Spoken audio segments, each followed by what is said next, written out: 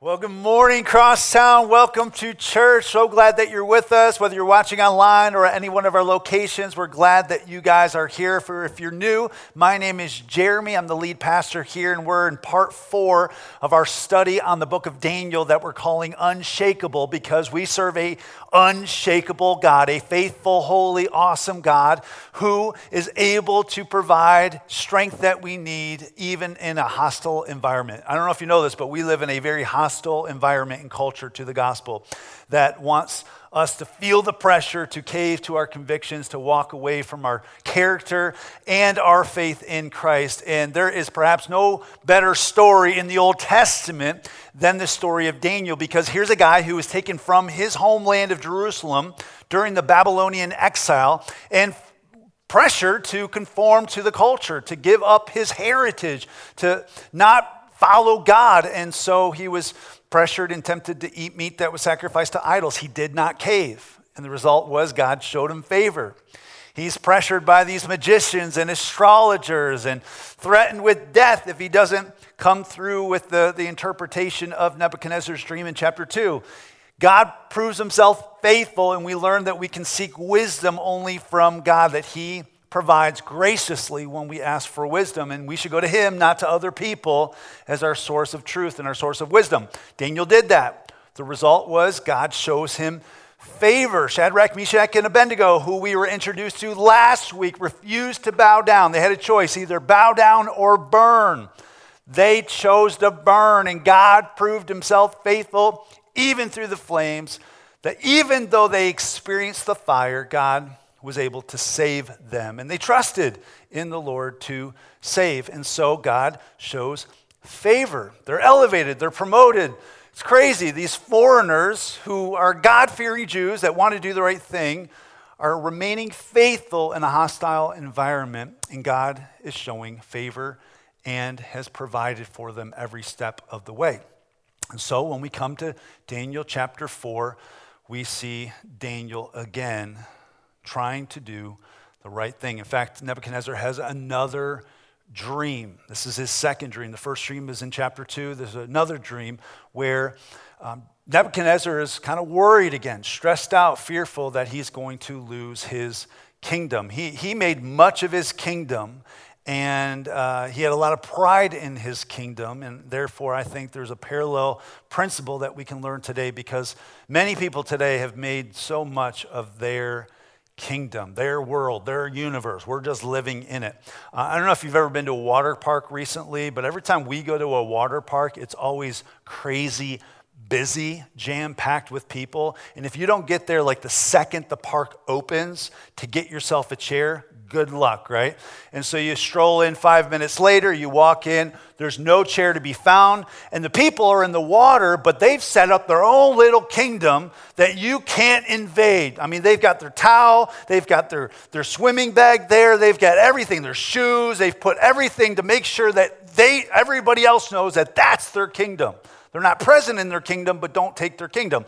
And so I do the Christian thing and teach them to share, because part of being a part of God's kingdom is sharing. And so I move their stuff and set up my kingdom. No, I don't do that. I just sit on the floor because there's no kingdom to be had. Everybody's concerned about their world, their universe, and you're just living in it. We see that in our culture. King Nebuchadnezzar was concerned about his kingdom. In fact, this is what he says in Daniel chapter 4, verse 30. We're skipping ahead, but I want you to kind of see this verse because it summarizes his perspective of the kingdom that he's built. In verse 30, it says, "And the king answered and said, Is not this great Babylon, which I have built," notice the personal pronouns in this verse, "I have built with my mighty power as a royal residence, and for the glory of my majesty." It's all about me, myself, and I've built this great power called Babylon, and everybody else is just living in it. And Nebuchadnezzar is about to be in for a rude awakening through this dream that Daniel is going to interpret. And so through this story, I want to ask a few questions to cause us to do some self-reflection on our own kingdom and our own pride that perhaps we may have set up. Because pride is a terrible thing, and it can cause us to be ruined in our relationship with Christ. And so, if you have your Bibles, go ahead and turn with me to Daniel chapter 4, and we'll read this story together. Daniel chapter 4 says this: King Nebuchadnezzar, to all peoples, nations, and languages that dwell in all the earth, peace be multiplied to you. Starts off good. And remember, this is on the tail end of King Nebuchadnezzar just seeing Shadrach, Meshach, and Abednego be saved from the flames and giving praise to the God who saved those three guys from the flame, because there wasn't just three guys in the flame, there was a fourth. And that was, we said last week, many people believe the pre-incarnate appearance of the Lord Jesus. Pretty cool. And so he's kind of on a high, and he's saying, peace multiplied to you. And it says this in verse 2, it has seemed good to me to show the signs and wonders that the Most High God has done for me. How great are his signs, how mighty his wonders. His kingdom is an everlasting kingdom, and his dominion endures from generation to generation. Yet, I don't think he really believed that. I think those were just words in his mouth. Now, later on, you'll see him actually say some things that are more truer to his heart in repentance. But here, I don't know if he's grasped it. And I don't know if many people today have grasped it. We give lip service to God, that we believe he's sovereign, in charge, that it's all about his glory. But the way we go about life says something completely different, that it's actually more about us, our wishes, wants, and desires, and what we're interested in. And then we kind of give some lip service to God, or we give some time to God, we do some serving. But it's really not a lifestyle. It really hasn't taken root into our heart. Okay, and so here's the dream.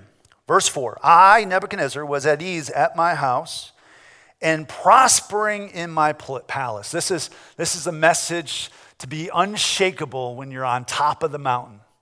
When everything seems to be going right, when life seems to be going according to plan, when all is well in the kingdom.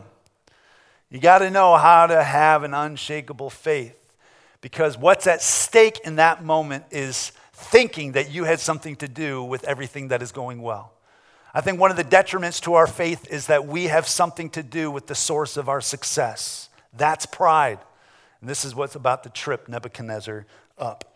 He says, verse 5, I saw a dream that made me afraid. As I lay in bed, the fancies and the visions of my head before me, of my head alarmed me. So these things alarmed him. Verse 6, so I made a decree that all the wise men of Babylon should be brought before me, that they might make known to me the interpretation of the dream.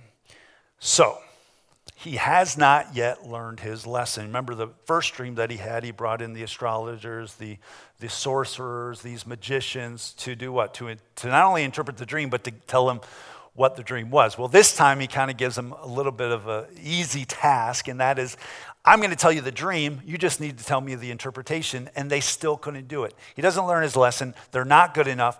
That's not where you need to seek the source of your wisdom. So he calls in Daniel. Verse 8, at last Daniel came in before me, he who is named Belshazzar, after the name of my God, which is interesting. He was named after Nebuchadnezzar's false god, and in whom is the spirit of the holy gods. And I told him the dream, saying, O Belshazzar, king of the magicians, because I know that the spirit of the holy gods is in you, and no mystery is too difficult for you.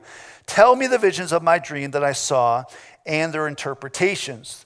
The visions of my head as I lay in bed were these. And so he goes on to share this dream.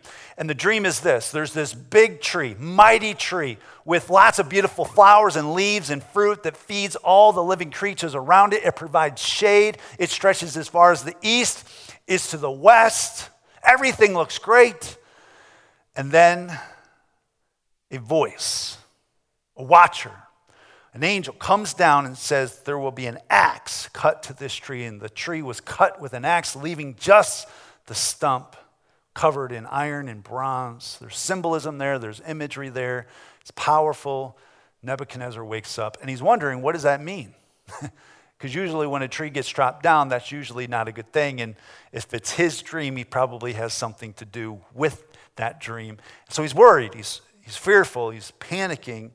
What could possibly happen to this kingdom that he's built up? And so Daniel interprets the dream.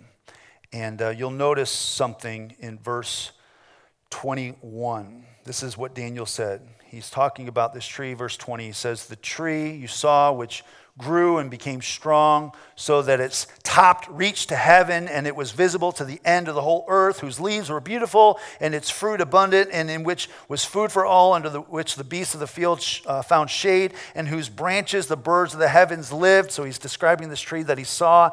And then he says this in verse 22, it is you, O king, who have become who've grown and become strong. Your greatness has grown and reaches to heaven, and your dominion to the ends of the earth. Daniel looks at Nebuchadnezzar and he says, sorry to say, but that tree is you. I wonder, what in your life is God pointing out to you that is causing you to be prideful? What in your life that God is pointing out to you is causing some pride in your life? Maybe for you it's your job, maybe it's a career, maybe you've rose in the ranks and you have some success, and you forgot along the way that it was actually God who gave you that talent. It was actually God who gave you that experience. It was actually God who gave you that opportunity. It was actually God that placed you in that environment or put you in a path with that person that got you the job. It was actually God who gave you the ability to speak and to think, to reason, and to actually have some success in that job. But yet we think that we had something to do with it. Or maybe for you it's your kids, because your kids are like perfect angels. That's not my story, but that could be your story. And so you take pride in your kids, or maybe you look at other people's kids and you think that your kids are better because they're misbehaving and your kids are perfect. Well, then pride goes before the fall sometimes, and even the best kids can actually stumble and fall. But we take pride in our kids. We take pride in perhaps our house. We want it to be perfect. We want it to be just right. I know ladies might struggle with that if it's not up to par and looks like this woman's house, they feel inadequate, and there's that sense of pride that eats at them, right? Or maybe it's this self-righteous pride that we have. We're like the Pharisee in Luke chapter 18, who actually prays before everybody, God, thank you, I'm not like this sinner over there. That'd be a fun guy to invite to a party, right? God, I'm so grateful that I'm not as bad as these people around me here at this party, right?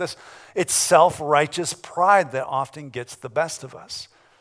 And it's all of us. Pride affects every single person. That's why it's one of the root causes of all kinds of evil and all kinds of sin, because we make much of ourselves. And anytime we make much of ourselves, this is what we're doing. We're making little of God.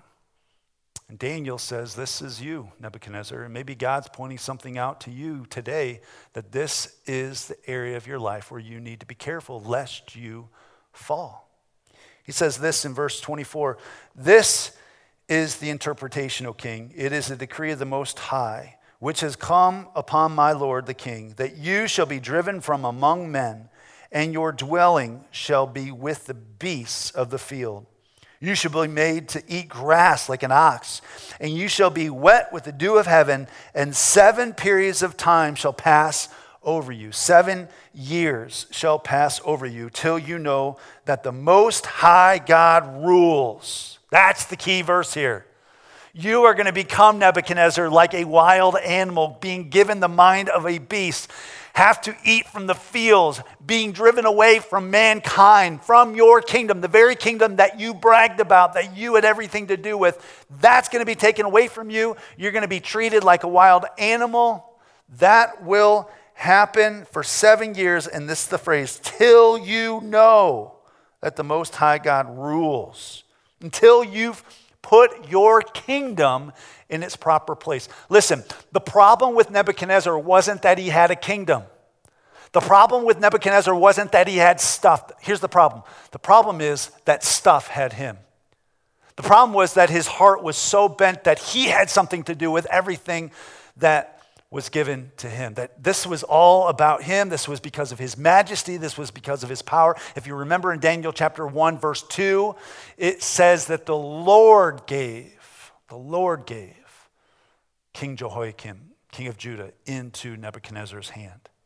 The Lord gave Daniel, Shadrach, Meshach, and Abednego. The Lord gave all these things to Nebuchadnezzar, but yet he failed to realize. And he's going to have to be forced from this kingdom, forced to eat food like an ox, until he realizes and recognizes and wakes up to the fact that it was God. Until he realizes that it was the Most High God who rules from heaven. I wonder for you, do you know anyone? Do you know anyone who has a prideful spirit? Maybe this is you, right? Maybe the stubborn person is you. You know, it occurred to me like Nebuchadnezzar should have at some point realized that if God was continually providing, if God was continually stepping up and working through Daniel and working through Shadrach, Meshach, and Abednego, and he says these words at the beginning of chapter 4, how great are his signs and how mighty are his wonders, his kingdom is an everlasting kingdom, that at some point that reality of what is true should infiltrate his heart, and it should actually cause him to live differently. But yeah, some people are stubborn. Nebuchadnezzar was stubborn. Perhaps the people that you know are stubborn. Perhaps don't look at them right now, but maybe they're with you today, or maybe that person is you. You know, sometimes it's not until we hit rock bottom that we get into the position where God wants us, where we look up. I think sometimes God needs to knock us on our butt, knock us on our back, so that we will look up in the proper direction. Back in 2007, Aaron's family, Aaron's grandmother took us on a trip to London, UK, and Scotland and Wales to visit their family's heritage, basically where they came from. And it was a great trip. One of the things that we got to experience was St. Paul's Cathedral. I'm not sure if you've ever seen this massive, amazing structure before, but we have some pictures on the screen. But this was built some 300 years ago and still has the second highest vaulted dome in the world. Its ceiling is 9 stories high. That's how massive this thing is.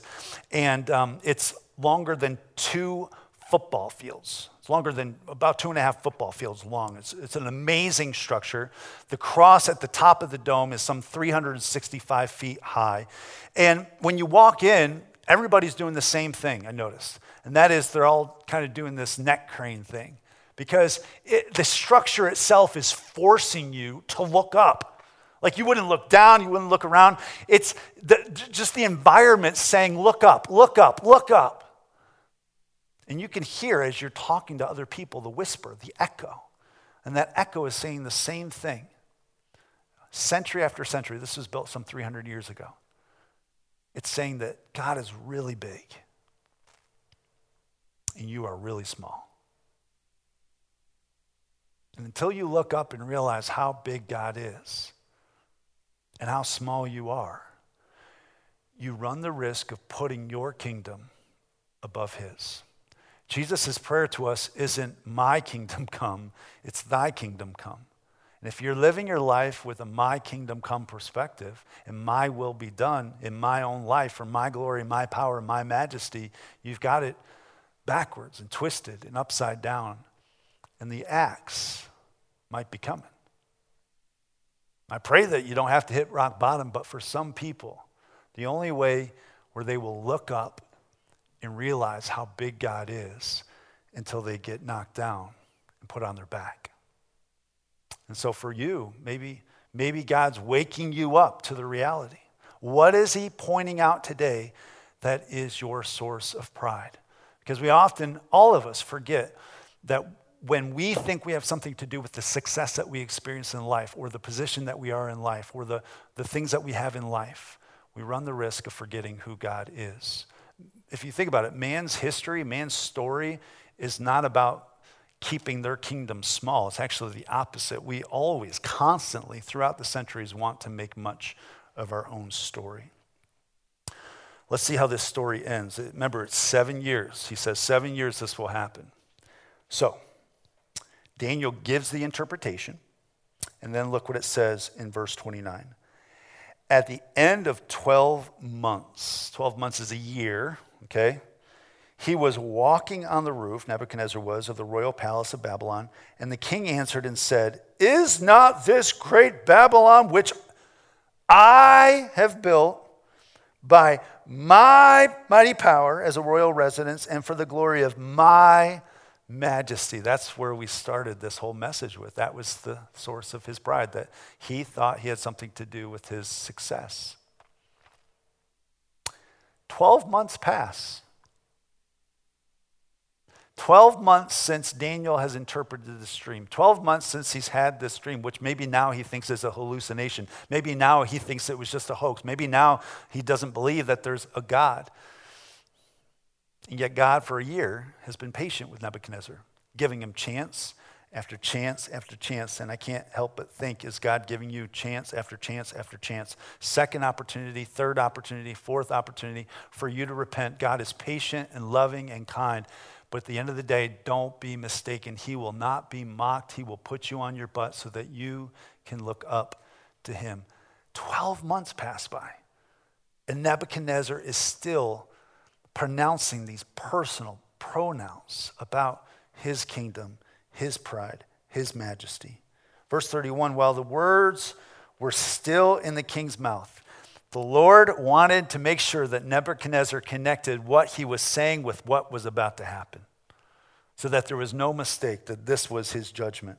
While the words were still in the king's mouth, there fell a voice from heaven, O King Nebuchadnezzar, to you it is spoken, the kingdom has departed from you, and you shall be driven from among men, and your dwelling shall be with the beasts of the field, and you shall be made to eat grass like the ox, and 7 periods of time shall pass over you, until you know that the Most High God rules the kingdom of men and gives it to whom he will. And immediately, the word was fulfilled against Nebuchadnezzar. He was driven from among men and ate grass like an ox. Get this description. His body was wet with the dew of heaven till his hair grew as long as eagle's feathers, and his nails were like bird claws. This was not an attractive dude.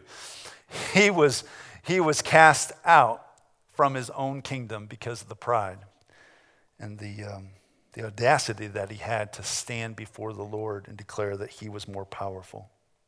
So 7 years pass. 7 years pass. And yet God is still faithful. And I believe God can still be faithful to you. His grace is sufficient for you, that if you've fallen away and have wandered away from your faith and have made much more of your kingdom than his kingdom, and your prayer has not been thy kingdom come, it has been my kingdom come, that God can still restore you as well. And that's exactly what Nebuchadnezzar did. It took him 7 years. It took him a while, but look at how this story ends. Verse 34, at the end of the days, I, Nebuchadnezzar, finally lifted my eyes. He looked up, walks in, and he sees the majesty that finally he realizes that he's under God's authority, that God is the writer of the story, that God was the one that gave, that God was the one that provided. So he looks up to heaven and he says, my reason returned to me, and I blessed the Most High and praised and honored him who lives. Then it says this, all the inhabitants of the earth are accounted as nothing, and he does according to his will among the host of heaven and among the inhabitants of the earth, and none can stay his hand or say to him, what have you done? Think about who's saying this. This isn't some peasant. This is a king. This was an amazing statement for a king who is like here with his pride to all of a sudden get knocked down to rock bottom and realize that no one, not even a king, not even King Nebuchadnezzar, can say, what have you done? Because God is in charge. It's his choice. And so it says this in verse 36, at the same time my reason returned to me, and for the glory of my kingdom my majesty and splendor returned to me. My counselors and my Lord sought me, and I was established in my kingdom, and still more greatness was added to me. That's grace. Grace is God showing you mercy and forgiveness and yet restoring you to the place. Grace is not just God forgiving you of your sin. Grace is saying everything that Jesus has is now yours because you've entered into a relationship with him. You get what you did not deserve. God bestows riches and grace and heaven and salvation, forgiveness and reconciliation on you. Isn't that great? He doesn't just pick you up. He lifts you up. And again, it's not wrong to have stuff. It's not wrong to have a kingdom. Nebuchadnezzar had one. More was added to it. But now something changes in his heart. And he surrenders what he has to the king, the true king. And he says this in verse 37, "Now I, Nebuchadnezzar, praise and extol and honor the King of heaven, for all his works are right and his ways are just. Those who walk in pride, he is able to humble." If you get nothing else from this message today, would you hear those words? If you're walking in pride, he is able to humble you. So today, here's what you need to ask. Is there something in my life that's causing pride? Identify it today. What is it? Identify what it is. And then ask the question, is there someone in my life that's prideful? And maybe that person is you. And God has given you time and time again to repent. He's given you chance after chance and opportunity after opportunity. But don't mock God. The axe will fall. Make the decision today then to follow him. And then finally ask yourself, if you've not yet entered into that relationship with Christ, why not wait? Why are you waiting? Why not make that decision today to surrender? Just like Nebuchadnezzar did. Did you notice that he was restored because he had a right perspective of the Lord? This was not him just being restored. It was him coming to the point where he believed that God is in charge. God is the authority in my life. It's about his kingdom, not my kingdom. May our prayer today be, thy kingdom come, thy will be done on earth as it is in heaven. May you live the rest of your days not for your own kingdom, not for your own glory, but for Jesus. If that's the decision that you need to make today, I know our campus pastors would love to talk to you. Let us know on your connection card that you're ready to surrender your life, your kingdom, and your wishes to Jesus. And they would love, love, love, love to follow up with you and to pray for you. I want to pray for you now as we close. And as we do this, I read a statement that I've read in years past, but I was reminded of this week. It's a statement from Louis Giglio. And it goes like this. He says, if God is the great I am, which is a reference to God's name in the Old Testament, if God is the great I am, then I am not. He says, I think we all should come to church wearing name tags that say this. Hello, I am not. I am not. God is great, I am not. God is awesome, I am not. God is able, I am incapable. I would not have what I have. That should be the perspective of the Christian. Humility. Humility is the opposite of pride.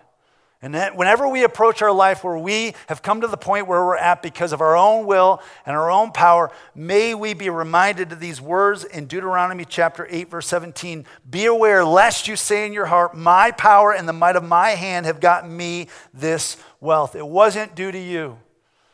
May we be reminded of Proverbs where it says, pride goes before the fall, a haughty spirit God does not want. God opposes the proud but shows favor to the humble, James 4:6. The scriptures are filled with these verses that God hates pride but uplifts the humble. So may we, church, be humble people who make more of his kingdom than we do ours. Let me pray. Lord, thank you so much for your word, this story, this reminder. Thank you for how you restored Nebuchadnezzar. It's a reminder of grace. It's a reminder how we are called to repentance, and your grace is sufficient within that repentance to save us, to get our eyes lifted up on the King of all kings, that it's about your kingdom and your wants and your wishes and not about ours. God, sometimes some of us need to learn the hard way. I pray that that would not be the case. Just like Daniel says, King, may it not be true of you. And that's my prayer for the people of this church. May it not be true of them. May they recognize right now in this moment, without the axe chopping them down, that their kingdom is not what it's about. It's about your kingdom, your glory, and your majesty. God, that's our heart. That's where we want our perspective to be today. Help us do that. Help us identify the areas of our life where we're prideful, and may we repent of those and give honor and glory to you. And it's in Jesus' name we ask this. Amen.